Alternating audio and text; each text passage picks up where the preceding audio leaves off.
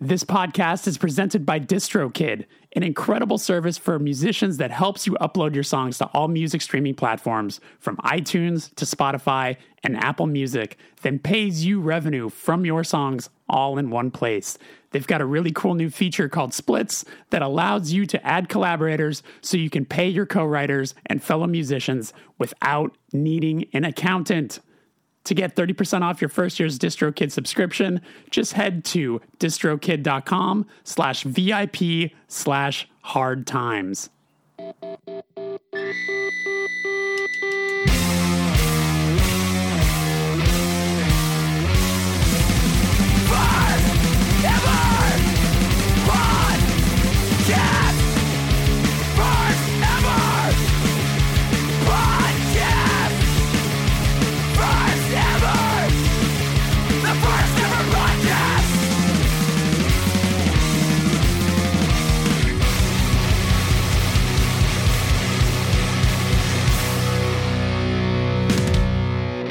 Welcome to the first ever podcast. I am your host, Jeremy Bohm. This is episode 116. And if it is your first time here, this is a show where I interview artists of all kinds about the first experiences and their art form that led them to where they are today. My guest this week is Raygun Busch, the vocalist of the band Chat Pile. I am so excited we got to talk. I am a huge fan of this record. The album is called God's Country. I first caught wind of this band because they have a split 7-inch with the band Portrayal of Guilt, and their side of it just completely blew my mind. It harnesses, I don't even know, it's sort of like Bleach era Nirvana vocally, but it's real grimy. I don't know. This band just completely blew me away, and I love this record. It's one of my favorites of the year. So it was really awesome getting to talk to Raygun, and turns out we have a lot in common. We have a lot of musical tastes that we both really gravitate to, and some you might not expect. Before we get there, though, I want to let you know that there's a bonus episode available right now. If you head on over to patreon.com/thefirsteverpatreon, where Raygun answered questions that were submitted by subscribers. That is a thing that happens here. You can subscribe and get access to all the previous bonus episodes, plus a whole lot more. One more time, that's patreon.com/thefirsteverpatreon.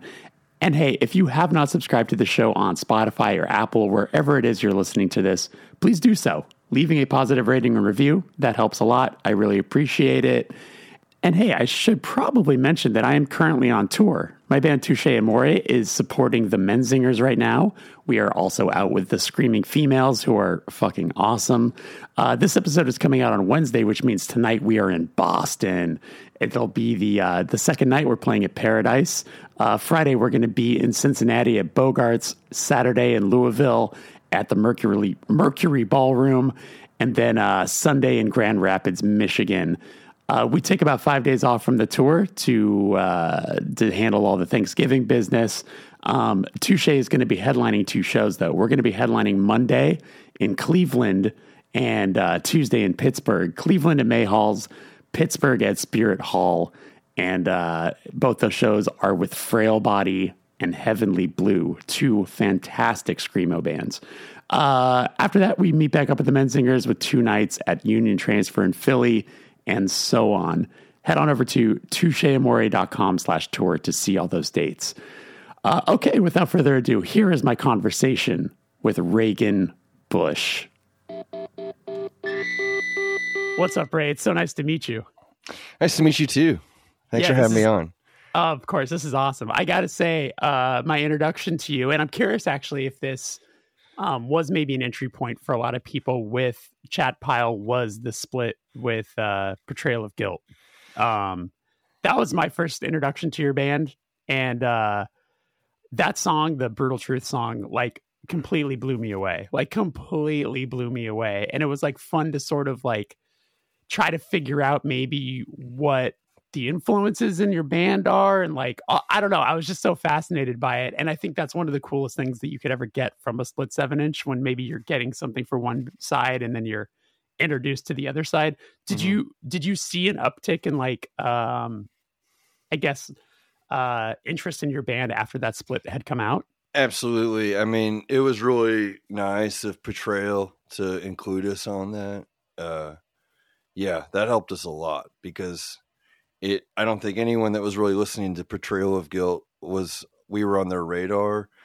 So it opened up a kind of a new fan base, I think. We were kind of more like only noise rock kind of old head guys were really in our band until that point, and it like more like metal people, general metal audience kind of got into our band at that point. Yeah, it really, even though that song is like one of our least metal songs, it's more of like kind of a we kind of somebody in the band, I think Luther Manhole refers to it as the Nirvana song. It's sort of it's very Nirvana-y sounding, like Incesticide, like that. Something like that would be on that or something. That I'm so glad to hear you say that, because that's legitimately where my brain went with it. Where I was like, vocally, this song in particular reminds me of like when Kurt would do the very unhinged, like, Hairspray Queen style vocal, and it's fun to sort of figure that out, but it's almost like reaffirming to hear you say that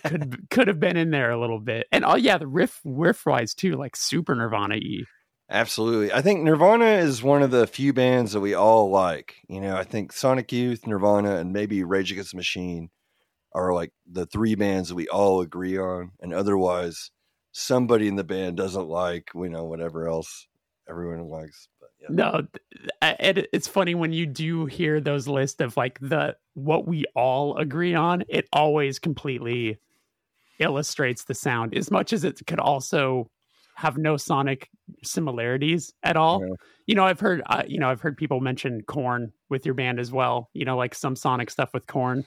Like, it's interesting to hear that. And I think I saw a tweet where you also kind of confirmed that is a bit of an influence too. Yeah. Stan, dang it. I'm slipping.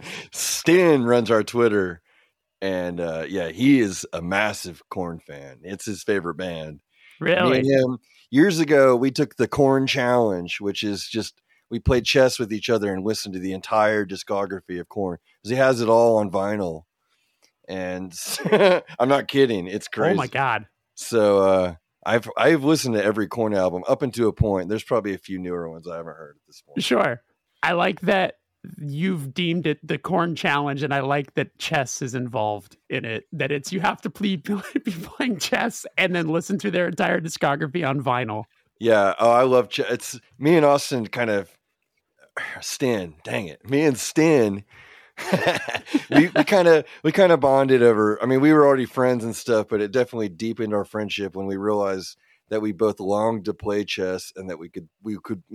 It's like, oh, let's play chess together and stuff. We haven't done it in a while, but I do love chess. I'm really into it.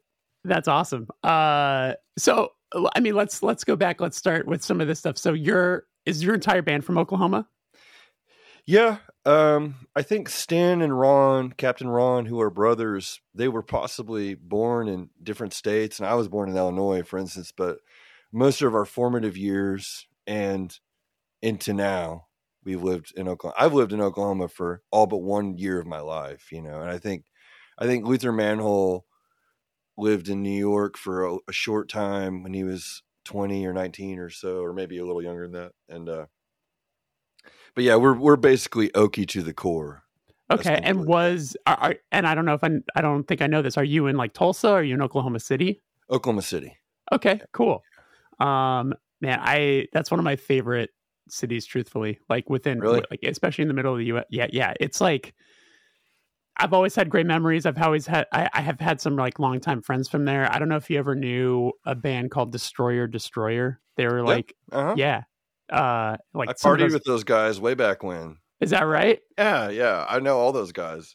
Yeah. I mean, the band I played in before the one I'm currently in, toured with them, and just and I know some of those dudes have worked at the conservatory. That now, that place is just called like an address now, or is it still around? It's called 89th Street Collective. There you go. Which, I mean, it is what it is. We all just call it 89th, or I do, and most people I know do. Conservatory, I mean, to be fair, it was called the Green Door. And so everybody thought the conservatory was like a weird, So Like, it went through multiple names.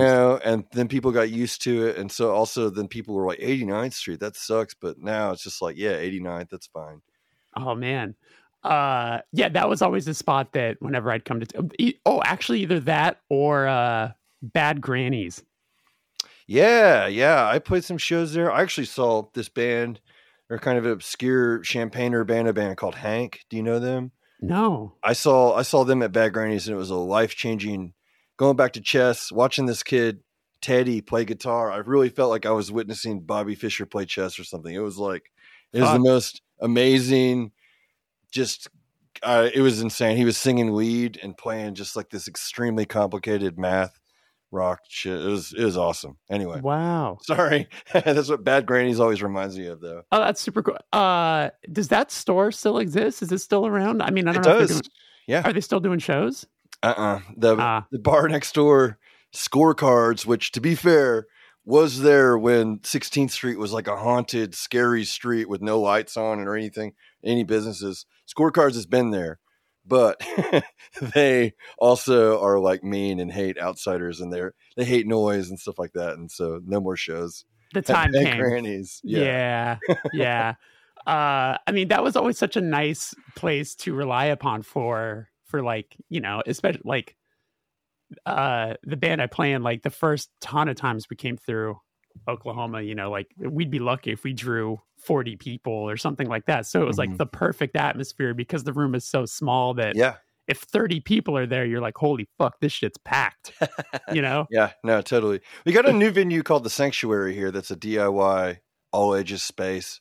That is, it's an upgrade, honestly, but like sort of a similar atmosphere to Bad Grannies. So, that's awesome. That's well, I'm glad to hear that the store is still open and that like maybe the pandemic didn't make them have to close or anything like that. So that's nice to hear. Yeah, I think it's a beloved. It's kind of an institution at this point. It's been around for 15 years or so. Bad Grannies has. So yeah, that's awesome. So, okay, well, let me ask you the first question I usually ask musicians when they come on the show is, when was the first time that you felt like, you were connecting with music, like maybe something that wasn't being played in the house, but something that you found on your own that maybe feel like it gave you an identity? Okay. This is sort of a left field answer, but one of the first songs that really got stuck in my head that certainly my parents didn't endorse necessarily, but they didn't keep me from it either, was Rump Shaker by Rex and Effects. This is my favorite answer we've had yet. That just all I want to do is a zoom, zoom. Just that would get stuck in my. I remember singing that at soccer when I was like 7 and just being like, I like the way you comb your hair. It just like got stuck in my head. I don't know. I like loved that song. Yeah. As a kid, my neighbor was 2 years older than me. He's like my best friend when I was a little kid. And his parents were into country and his sister was into rap and hip hop and stuff. And so he made me 2 mixtapes that were sort of my entry into music. And one was like country hits. It was like Boot Scootin' Boogie, Honky Tonk Superman, like that kind of shit. And the other one was like Tennessee, Gin and Juice, Rump Shaker, Slam by Onyx. They were all made by like an 8-year-old. So they were about 7 songs deep on each tape, Right. But I listened to them over and over again, both of those tapes. Oh my God. That's awesome. So, was there ever any music being like your folks or anyone you were raised with? Like, were any of them musicians? Yeah, my mom played in a band like pretty seriously, and then continues to this day. My mom is 75. She plays handbells at church, and she has forever. And she's in like at my church. They have like an elite squadron of like the true musicians. And it's like this 4 women, basically. I think it's kind of cliquey, maybe. I'm not sure though. Yeah. And she's been part of that like forever. They're like the elite super soldiers of the handbell choir. And they're playing like double bells and stuff like that. So yeah, I mean, that's more what my mom's musical interest, like popular music and stuff, is more like 60s, like even like pre-Beatles. Like I remember her singing like Bebop-A-Lula, like by Gene Vincent and stuff. That was like a big song that my mom would just sing all the time. Like we would sing together and stuff, and the Beach Boys and stuff like that. So okay, yeah. I mean, that's like some pretty quality music to have being played around the house when you're young. Yeah. Um, and then so what was the first concert you went to? My first concert I went to was Rockapella. What's You know, this? they sang the "Where in the World is Carmen Sandiego" theme song. They came to You truthfully are having the best answers of anyone on the show. We're over 100 episodes deep, and you're slaying this. It was so funny. They were coming to town, and my music teacher, played us all. She was playing because it was an elementary school or whatever, so she played like every level of class this Rockapella CD. Like, you got to go to the show, and so almost everybody went. And then the next day, they took school pictures, so everyone is wearing Rockapella gear in the school pictures from like 95, 96, or whenever that was. I mean, I just really appreciate that you dropped Rockapella. Like, it's a household name that everyone knows. That's who did the "Where in the World is Carmen Sandiego" Their themes. album Primer, man, I listened to that so much. I had it, and it's a common experience of people from Ponca City, where I'm from originally. Like, Yeah. people my age, we all had that album Primer, and we all listened to it a lot. Anyway, That's awesome. Did they do any other theme songs, or was that just their hit, or what happened? That was their hit, but they did famously do the like Folgers ad. Do you remember Fuck. that? Yeah. Like, it was like the maybe early 2000s. It was some kind of like, it was an The acapella best part of Folgers. waking up Yeah, is yeah. Folgers in your But it was cup. like the amped up acapella. I mean, they're all in it. I don't know. You know what I Yeah. mean? Yeah. They did that too. I'm sure they're rich doing what they love, you know? I don't know. I really hope that I hope they were good with their money. I hope they invested. You know what I'm saying? Right. It's incredible. So I haven't had the pleasure of seeing your band. From what I've seen from pictures and stuff like that, you're just singing in the band. Did you ever play any instruments? Yeah. I actually have another project where it's just my solo project called Randy Rules. And yeah, I play guitar. Okay. And I played guitar in other bands, and so this is the first band actually where I've never not played an instrument. And it was always kind of a dream of mine to not have to worry about writing the music and just be the singer. And wish granted. So freedom, right? Yeah, it is. Less worry. Yeah. How have you liked the transition so far? It's great. I mean, I love. I clearly.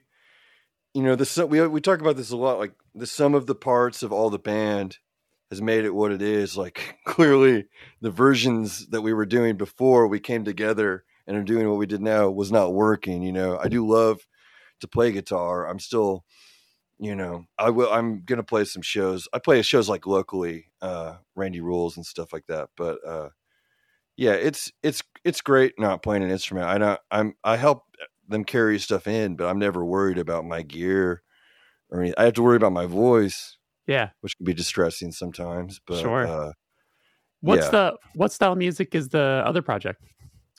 Kind of like experimental indie folk type music. Really? Yeah, that's awesome. Have you put records out, or is it like how deep does it go? Yeah, no, I mean, I have tons of self-made projects, like, I mean, dating way back and stuff. But the two newest Randy Rules albums, it's RULZ, by the way, those are on Spotify and Bandcamp and stuff. Sure. Yeah, I have like a noise album under that name and stuff. But the last two are kind of more like Moonpix, Cat Power, or Julie Dwaron, like Heart and Crime or something like that. Like some of those albums, I like that kind of music a lot.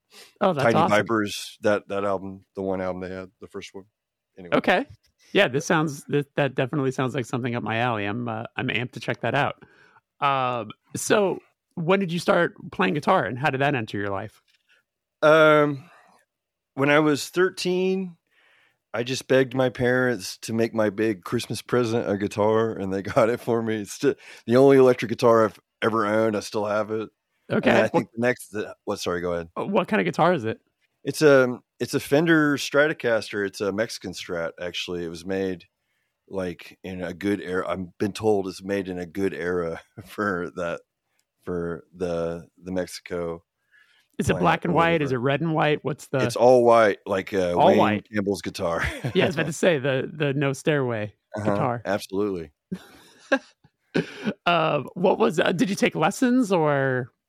I did take lessons for a little while, going over to some like weird 25-year-old dude's house and like, learning, like trying to meet in the middle with what we could learn. Like his taste was so different than mine. I was like a young kid, and like, so some of the first stuff I learned was like some Eagles songs Okay. and some stuff from like Mother from The Wall is a pretty basic chord. You move those two, your index and your middle finger, over to just like the G to the C9 or whatever. So I don't know. Yeah, stuff like I did take lessons. Okay. I'm sorry. I feel like I'm trailing off here a little bit. No. I mean, I love a trail off, but were some of the songs you just named stuff that you brought, or was that stuff he was trying to teach you? Because I don't know what you were listening to at the time you started playing guitar that made you want to start doing it. I'm assuming you moved on from Rum Shaker to to something else to land you wanting to play guitar. Absolutely, yeah. At the time, I was super into Creedence Clearwater Revival, Okay, and like Up Around the Band and stuff. I just really desired to like learn. I wanted to like learn how to play that and stuff. sure. And I really never did, honestly. But but I was super into like when I was 13 or so, I bought Washing Machine.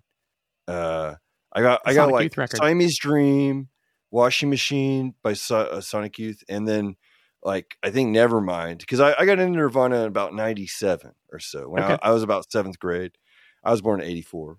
I don't know like if we're close in age or not. I'm 83. Okay, perfect. Yeah. So, yeah. So like I kind of got all those records like at once, and then after that got into the Beatles and Creedence a lot. So I was like into all that. That was like all I was listening to around that time when I got the guitar and I was trying to learn how to play songs and stuff. Sure. So, yeah. Was your intro to because that was honestly the Sonic Youth record that I first bought as well. And I think what made me interested in it was I had heard they had written a song about Kurt Cobain, the Junkie's Promise song. Mm. And that's what made me be like, oh, like I'd always seen like them playing, I never got to see Nirvana or anything like that. But like I had seen obviously like the show posters and like they have such a rich history of, a lot of love for one another and everything like that. Mm-hmm. So when I finally dipped in, it was like for that record specifically because I was like, oh, and there's a song about Kurt, and that record's so strange too within like their discography. I came to realize later, like some of the guys I play in bands with, like playing a band with, like are huge Sonic Youth fans. Mm-hmm. And when I remember even telling them like, oh yeah, my intro to them was Washing Machine. It's like, that is not in the top 3 for most people, Yeah, and I don't think everybody in the band even agrees that it's good. And to me, it's like maybe my favorite one by them, and maybe it's because I first heard it, but I just the opening, because like I get chills when that riff begins, and Diamond Sea is one of their finest moments. It's a great Little Trouble Girl. It's a good album. Yeah. I like everything by them almost. There's a few albums I don't like Sonic Nurse, I think is kind of bad, maybe. Thousand Leaves I don't listen to as much anymore, but I think they had kind of a perfect 80s and a near perfect 90s. Yeah, if you had to choose, so you said Washing Machine might be your favorite. Yeah, but I have a lot of love for Goo. I love Dirty. I love Experimental Jet Set, Trash and No Star. I think Quest for the Cup is like one of my favorite Sonic Youth. So I think that's that album has the only instance of an acoustic guitar on a Sonic Youth album, the first track. Yeah. And Androgynous Minds on there, Bull in the Heather. I like that album, but some people don't like that one either. Sure. So what was the first band you did? My first band would have been me and my buddy, who I haven't talked to in many years, unfortunately. We had a band called Moses Rules. Hell yeah. It was just like I thought it was sounded dumb and fun. Was that also RULZ? No, it was. We weren't. When you're like 14 or 15 or whatever, you just I don't know. Anyway, and that it was just like us playing acoustic guitars. A lot of my bands have been duos and stuff. Because then I had another band with a friend of mine, and she played violin, and I played acoustic guitar, and that was just the band. What were you listening to then? That sounds like an interesting project. Was that more Well, were you into like Saddle Creaky sort of stuff? Absolutely. And Bell and Sebastian. Once I got The Boy with the Arab Strap, that was all I cared about. And then Pavement too was kind of at that moment. Terror Twilight was my first album, but I remember seeing Spit on a Stranger on 120 Minutes and just loving it. And then they were on that. You remember that show Reverb on HBO? I don't know if I know that. What channel was it? An MTV show? It was an HBO show. Oh, I don't know it. And it was on for like 3 years maybe, but they had Keep It Like a Secret era Built to Spill was on there.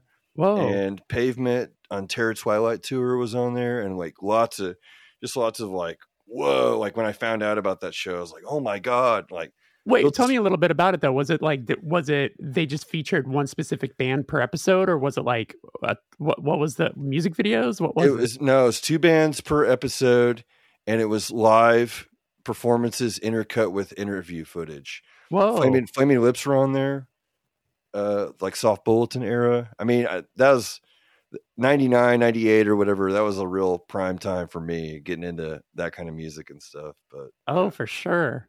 Yeah, especially because that time on MTV would have just been like the TRL era.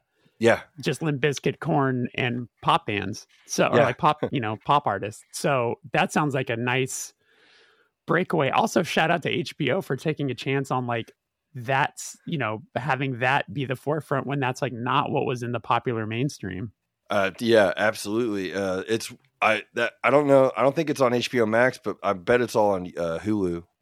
I bet it's worth seeking out because definitely the Built to Spill episode, especially, is beautiful. Watching them play the Plan, like in like '98, it's pretty fabulous. Today's episode is brought to you by Anchorfish Printing. Hey, are you in a band? Do you run a label? Or maybe you just want to make some merch for fun? You should hit up Anchorfish Printing. They've been taking care of bands for over 15 years. I first met the owner, Michael, when my band Touche Amore started, and he was our go-to guy. You can visit what they have to offer over at anchorfishprinting.com. You can hit them up for all your merch needs, whether it's screen printing, embroidery, or maybe you just need some stickers. Mention the First Ever Podcast and get 10% off your order. Being in Oklahoma City, was many of those tours coming through there, or were you traveling to like Dallas to see some of that stuff? We kind of run hot and cold here. We had a great venue that I don't think since the pandemic has been really open too much called Opolis in Norman. And they would pull in, like I saw the Shins there, like before the second album came out, maybe. Mm-hmm. I've seen lots of good there. We had like a lot of Jason Lowenstein came, and then Sevedo came after that as a 2-piece playing with drums recorded on a little boombox. That was a crazy show. But yeah, so sometimes, to answer your question, sometimes stuff like that would come through. Built to Spill actually comes through all the time. They play. Okay. We have a kind of a bigger, old school, weird venue out and kind of. It's in the middle of the city, but it also feels like you're in the middle of nowhere, called the Diamond Ballroom. And Built to Spill comes out there. I actually saw a show with Built to Spill and the Meat Puppets, and that was one of the greatest shows I've ever seen in my life. Wow. At the Diamond Ballroom. Damn, that's awesome. And especially, I'm sure getting into that Saddle Creek stuff was kind of nice because you probably had some the feeling of like kinship with them being all from Nebraska. Is that fair to say? That is incredibly fair to say. And I saw Stephen Malcolmus and the Jicks play in Oklahoma City, and Bright Eyes opened. This would be Fevers and Mirrors Damn. era, right before Oh Holy Fools came out. And Connor came out and talked to me and my friend Bree, who I was in our band State of Maine. It's a John Irving reference. He talked to us for like an hour or something. He was the nicest dude ever. He was like, he was 19 or something. Yeah. And then later, when Lifted came out, we went down to Dallas and saw him. He wasn't going to come out at all and talk to anybody, but we brought the picture of us as all like little babies, like just from 2 years ago or whatever. But like, he looked a lot different, you know, and we showed it, and they like took it backstage, and he came out and talked to us for like 30 minutes at that show. So I don't know. Like, he was very nice to me. That was very strange as a teenager to meet Connor Oberst, and we all three of us connected and talked for like a long time. It was kind of weird. Well, I mean, you and I being so close in age too, and then realizing also that Connor is close in age to us as well. It's like, that's a kind of an affirming thing too, where you're like, holy shit, like this person's making this happen, and look how young, you know, like we're all the same age, you know, like that's a super cool thing. I'm like you, like I was such a massive fan at that time when I didn't get to see him on the Fevers tour. Because I think like the week that record came out, I bought like 2 other CDs that same week. And admittedly, I'll be honest, the opening track of Fevers and Mirrors is kind of hard to digest on your first listen. It's like a pretty dense, long, very slow song. But a friend of mine, I think, had maybe introduced me, like I had played me Calendar Hung Itself. And I was like, holy shit. Like that was my first song I heard. And that was like, so I was like, oh my God. Connecting to me as an angry teenager, like totally. So like but I think I was into the other CDs. Maybe I bought a little more, and then so he was playing in LA that week and I didn't go.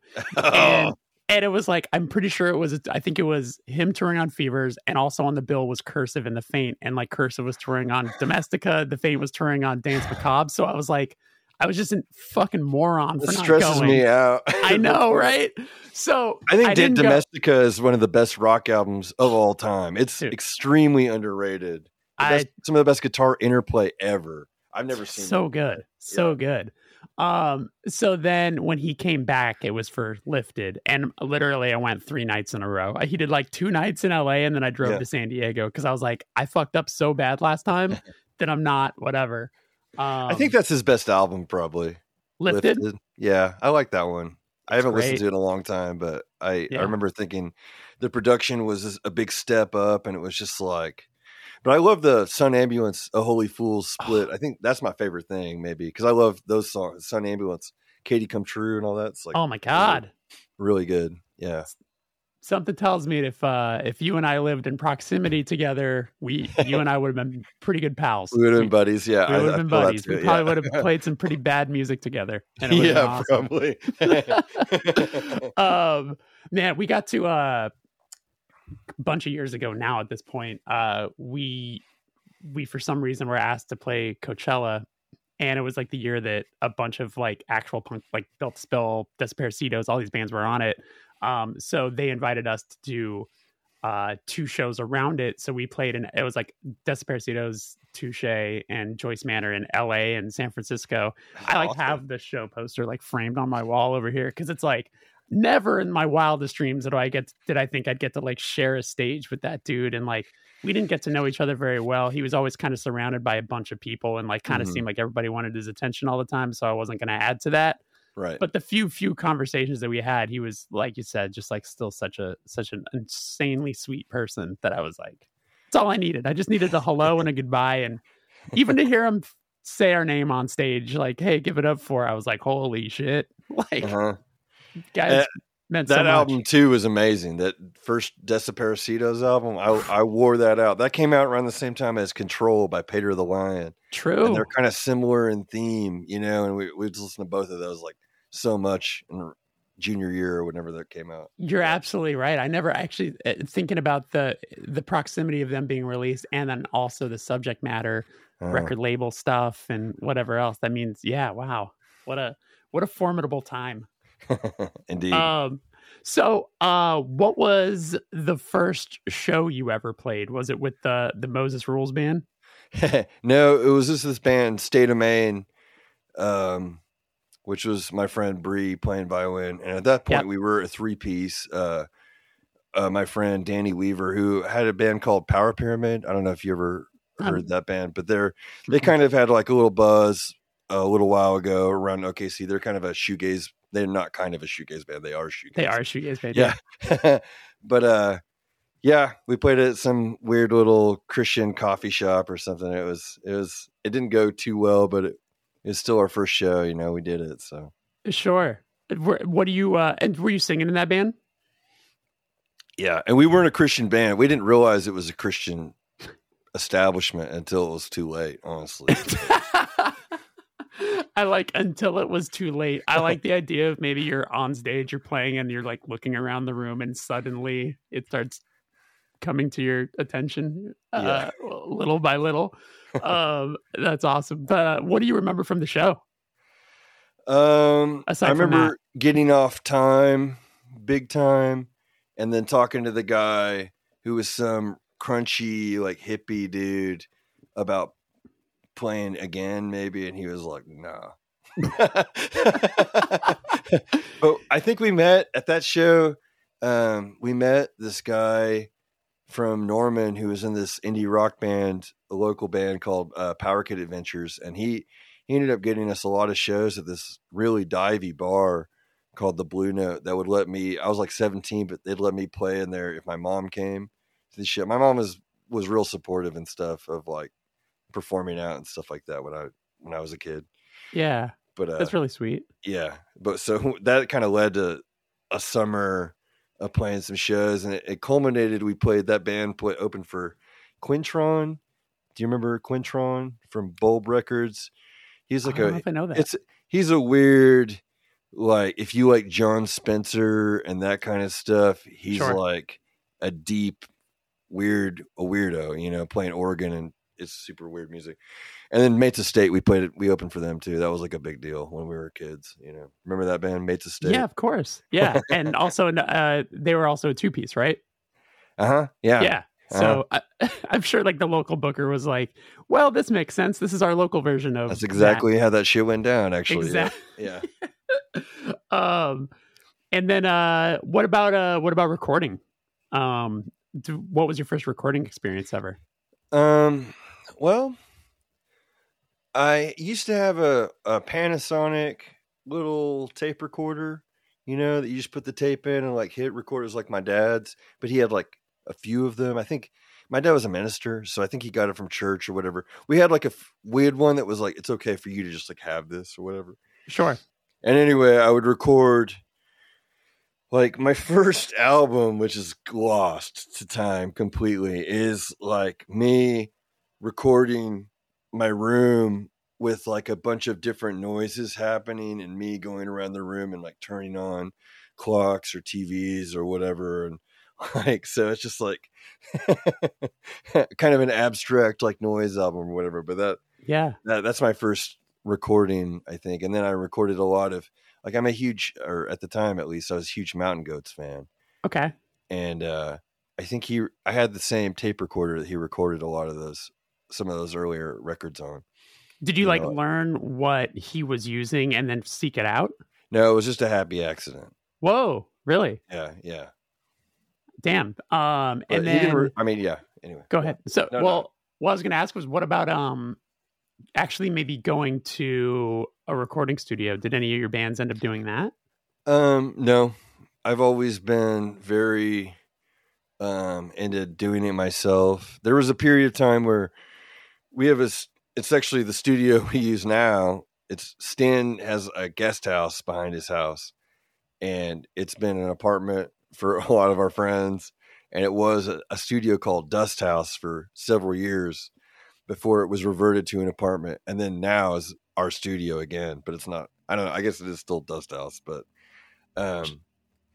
if you go to dusthousestudio.bandcamp.com, the whole history of that, there's all these local bands did singles and stuff were recorded there.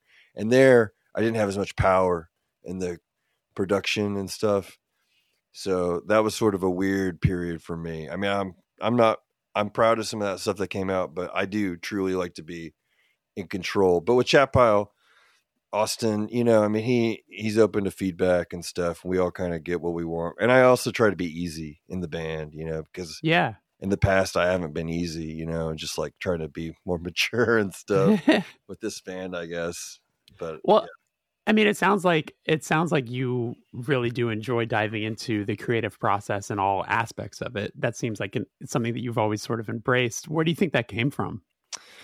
I don't know. It's just sort of how I am. I don't feel like I'm too good at a lot of things, but I do really enjoy creating things. I mean, I've done music is kind of my primary mode of doing creating and stuff, but I'm very interested in film too. I've made some shorts and I plan on making more and making video, maybe making a video for, I mean, we've had all these other people make videos for us and stuff. I think maybe I should make a video, try to get what I want, Yeah. not that I'm unhappy with any of the videos, but sometimes it's just kind of like, yeah, okay, whatever.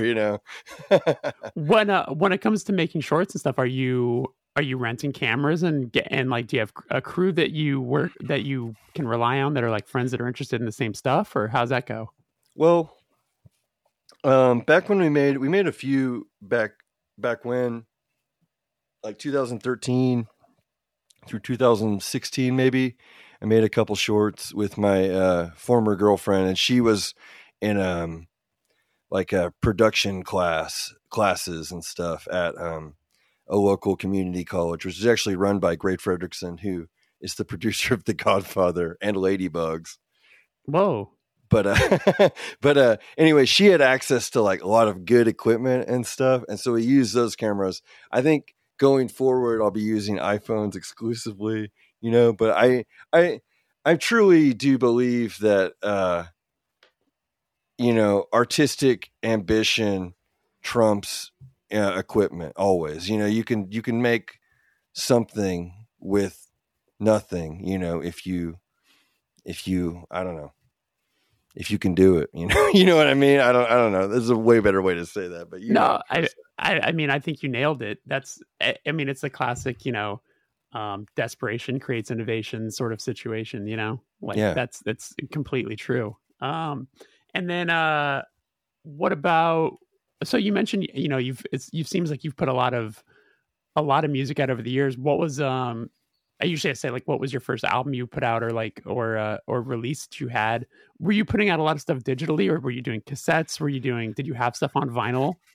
No, the first thing that has ever been on vinyl with my voice on it is the Chat Pile EPs that Reptilian put out. But we our first records, the State of Maine, me and Yeah. Bree were on CDRs, and the first thing was on a slimline case, and we were like, this is chintzy, and we hate it, and so we bought real jewel cases and stuff. We also bought a Tascam MK3 424.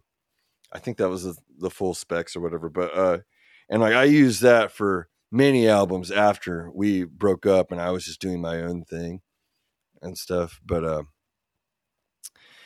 yeah, we would mainly I released CDRs until last 10 years I have been exclusively releasing stuff digitally. Okay. But I'm kind of interested in maybe going back and putting some of that stuff on cassette. You know what? Now that I think about it, Stan, way back when, had a record label called Nerd Party Records, and he put out my third solo album, my fourth or whatever, Yeah. under the name Speed Falcon. No Emotion. He put that out on cassette. So I'm Okay. wrong, but Yeah. yeah. And then so where does Chat Pile start? Like where does the idea for this start? What are these people that you've known in your life for a long time, or?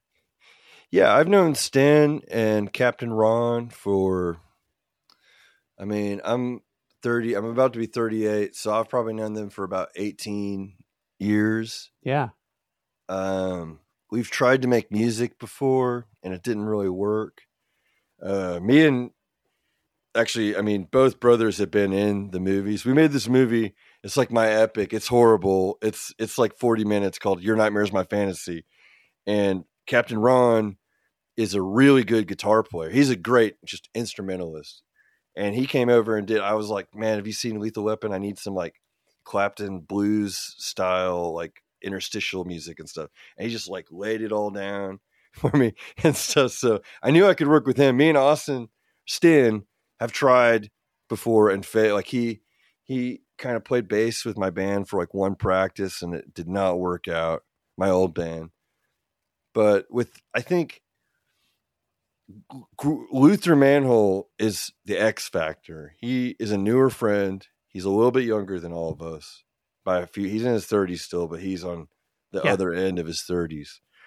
And he and Austin or Stan just they speak kind of a telepathic musical language with each other about metal and what they have similar tastes, I think, about what they want to hear in metal, heavy music and stuff like that. And then Stan and Captain Ron they're brothers. They've been playing music in other bands for all this time, for all this stuff. And so, yeah, it's just a confluence of all these talented people that have been working together. Like we just figured out the formula somehow to make it fly for a little while, at least, you know. And when did it actually start? Was it 2018? Because I saw the first EP stuff started coming out in 2019. 2019 is the year. Okay. Yeah. Wow. Dungeon.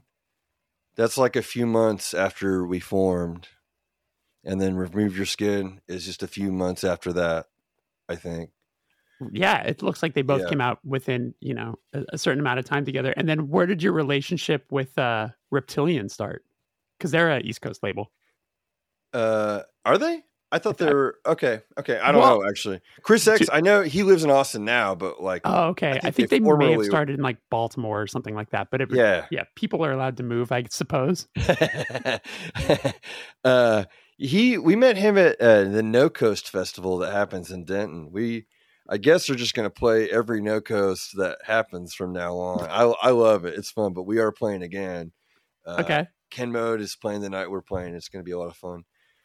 But we met Chris at the No Coast we played, and he was like, I want to put out the EPs and whatever. And we were pretty much just like, okay, sounds good. You know, I mean, Reptilian is I don't know. They put out some cool stuff and whatever. So they did a good job and helped us out by putting it out. Yeah. I'm actually bummed that I don't know how I somehow missed that those that those EPs went up on vinyl. I was like looking that up earlier. I was like, holy fuck, I thought these were just like digital things and missed out on it should be available through Reptilian still. Like, or what I could see, maybe. But I think those things are all sold out. So congratulations on all of that, which is sick. There may be another pressing coming. Who knows? But okay, most likely, yeah. I would like to hope so for sure. But yeah, I mean, I always knew about Reptilian because of I think like through like Page 99. Like I was always a big Page 99 fan. Where did your relationship with even Portrayal of Guilt start? Did you guys meet at that kind of festival too? Because you guys are, I guess, kind of close between Texas and obviously Oklahoma. Somehow, Matt King from Portrayal, he got wind of our band when the EPs were out, and he messaged, and Stin runs like most of our social media and stuff, and they just started talking about Korn. I think it was through social media, but it might have been at a show or something. But they bonded through Korn and nu metal and stuff, and they're really good guys. We played several shows with them. I'm sure we'll play more with them. Sure. We played an insane house show with them that was truly unhinged. Where at? Somewhere in like northern Austin. Okay. I have no idea where we were. We were in like a neighborhood. Like it was crazy. Yeah, I love those. I absolutely love those guys. We did Europe with them in Deaf Heaven in 2019 before, like, it was like our last big European tour before the pandemic, and just had the best time. I enjoy their presence so much. Has Chat Pile been able to do much touring? Well, we don't really desire to tour. You know, we kind of had planned, I think, right when before the pandemic, we had a plan to do like a short tour. We're never probably going to tour more than like 5 days, 5 dates, in a row, because it's just everybody has just all these responsibilities and stuff. Like I said, I'm 37. I'm about to be 38. I'm not even the oldest person in the band, Yeah. So, I mean, in a perfect world, I'd love to be able to do that, but I also I don't know. I get a little worn out. I had never played out of the OKC Metro really, save maybe like a Stillwater show here or there until this band. So I'm I'm not a road dog, I'll admit it. I'm not ready to live that life. I don't think I could do it. I don't think I could happily do it. I know I couldn't happily do it. So yeah, I don't know. That's Wow. just by design. I don't think we're going to tour a lot, I can only imagine, since the release of God's Country, how much you might be getting hit up to tour. Like it just I would imagine every band is trying to get you to come out with them right now. I mean, your band is certainly on my radar as like next time we do something, I would absolutely, you'd be in the top list of like bands we would hit up. So this is important information to hear now. Yeah. I mean, things can change, if if the stars align, which Sure. they do sometimes align, and you can like work out a show or something. Like, for instance, Ken Mode is coming down. They wanted to play, like, they're doing a kind of a tour on the way down to No Coast, and we're going to play that OKC show with them. And our Yeah. friends, Nerver and Big Hand Big Knife, they're like, they wanted to do a show, and we are just like, yeah, we can do like a Tulsa show or something. But Yeah.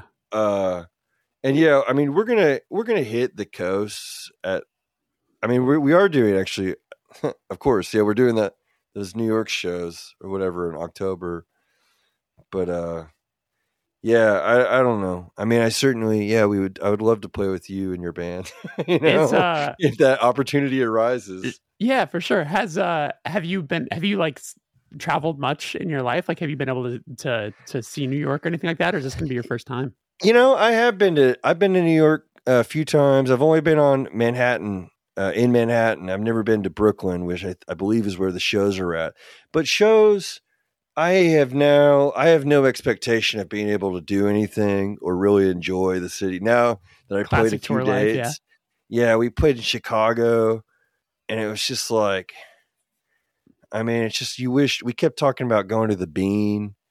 I kept talking about Source Code. Have you seen that Uh, movie oh my god, I haven't with seen it Jake in so long. Gyllenhaal? But Yeah, but it I just ends at the listened to a Bean. podcast where it was referenced, which is really Oh, funny. really? Like, yeah, like there was a podcast where it was like it was for Bullet Train, but they were talking about the best train movies. Oh, yeah, And yeah.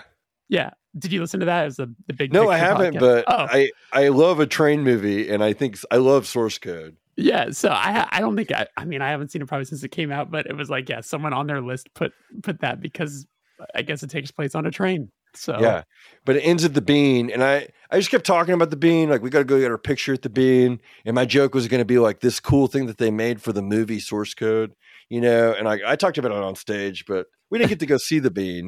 That was a little demoralizing to me. So I'm not building up my expectations of doing anything besides maybe eating the nearest pizza I can walk to when I'm in Brooklyn. But it'll be fun. there you go. I saw that. I mean, yeah, I saw, Chat Pal, all of the production credits are, that you guys recorded them yourselves. Did you guys also record the Brutal Truth song for that split yourself, or was that with somebody else? That is the only song that is not recorded by Stan. Yeah. Well, he's really on the controls. I mean, we all have input, but he's the one sitting at the computer doing it. Sure. So you did that with someone named Michael Briggs?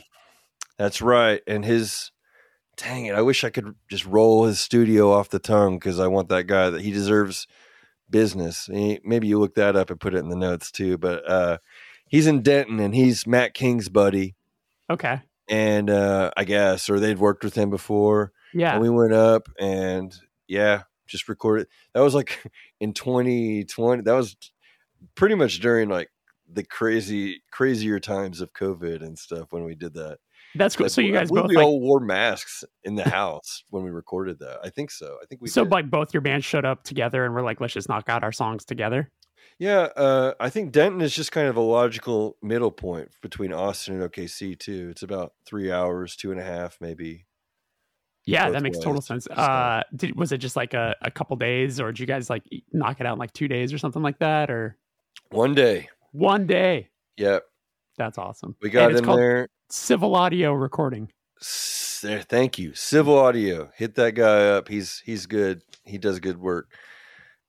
He worked with us a lot. We made him mix that song about 1 billion times because when you're not the ones in control, we want him to have his signature on it and also for it to match the Portrayal song. But we also were very particular, Yeah, about how it sounded, and he worked with us a lot. It was a good experience.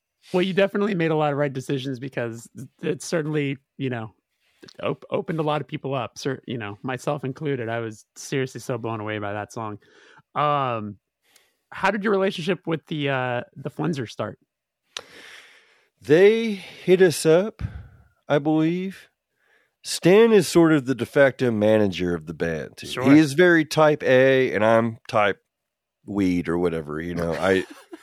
I'm just like I'm the Michelangelo of the band. You know what I mean? Sure. So he was talking to them, and then to be honest with you, I didn't really know what the Flenser was. Sure. Or any of the bands on them when we first started talking to him. But I listened to Death Consciousness and I listened to Below the House by Planning for Burial, and they're both terrific records. And it was easy. I was just like, I tried to be easy in the band if I can, Yeah. And so I was just like, yeah, let's do it. If everyone thinks this is a good idea, let's do it. And it's been great. I love being on the Flenser. Especially with all the other, like the Succumb and Cremation Lily, some of the newer stuff that's been coming out. I'm honored to be in that sequence, of Absolutely. Yeah. Their discography is so deep, and there's so many bands that like whenever there's a band that I'm actually familiar with, and I'm like very taken back by the quality that label has, and like definitely has their ear to the ground with some very incredibly well done, like death metal or like black metal stuff or like ambient stuff. It's like it's seriously all over the place, like doom stuff. Like it's the few friends that I know that have put out, like Deaf Heaven did a split on that, and then George from Deaf Heaven introduced me to a record called like from an artist named like Boat Off Songs. I don't know if you've checked that out. That there's a record on there that is just unbelievable. I think you would be into it. It's more experimental sort of, Okay. Yeah, Hell yeah. it's real cool. Well, Dan, dude, let me hit you with the last question, which is, when was the first time you felt like you were doing the thing you'd been working so hard towards? Honestly, the moment is kind of embarrassing to say. I love it. But when we got reviewed by Pitchfork, I just like cried. I was like alone in my house. like I said, I'm 37, so I've been reading Pitchfork since the beginning. I don't always agree with them. In fact, I often hate read their stuff, or I used to. And actually going back, it's not super well written like it felt like it was, Yeah. But it was just a big deal. I don't know, to see our album get a good review in a publication I've been reading for 20 years. Not even I just had tears even just a like good rolling review. down my face. Not even a good review, an outstanding review. You got Absolutely. best new music. Yeah, I'm very honored.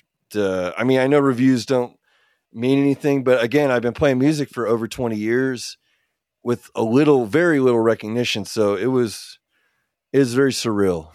I don't know. Yeah. That was a crazy moment for sure.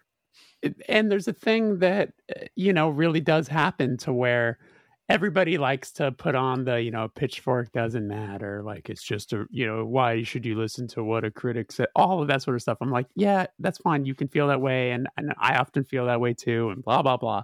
But when a band that is within, our world, and our world meaning anything aggressive, gets that kind of attention and that kind of appreciation from something that large, because it does matter. Like Pitchfork, like we don't want to pretend it doesn't matter, but like people will check things out if they see it get a great review. So like, I completely get it, man. Like it does feel really, really, really damn good to see when things like that happen. And when I was bringing up like the within our world thing, like everybody within this world loves to see someone win like that. You know what I'm saying? Like you just see the support come out and be like, fuck yes, that's awesome. This record is good. And it's cool to see it get the love it deserves. Yeah, truly. Yeah. It was just, I don't know. It was crazy moment.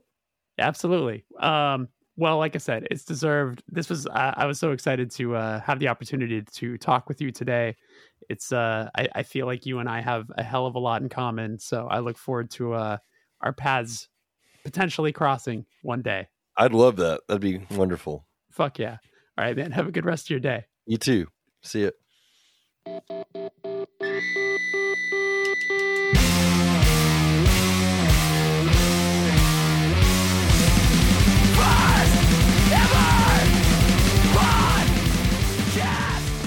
And that is our show. Thank you so much to Raygun for coming on, and thank you for listening. Reminder, there's a bonus episode available right now. Head on over to patreon.com/thefirsteverpatreon to access that. And thanks for hanging out. I'll see you next week. Take care. Bye-bye.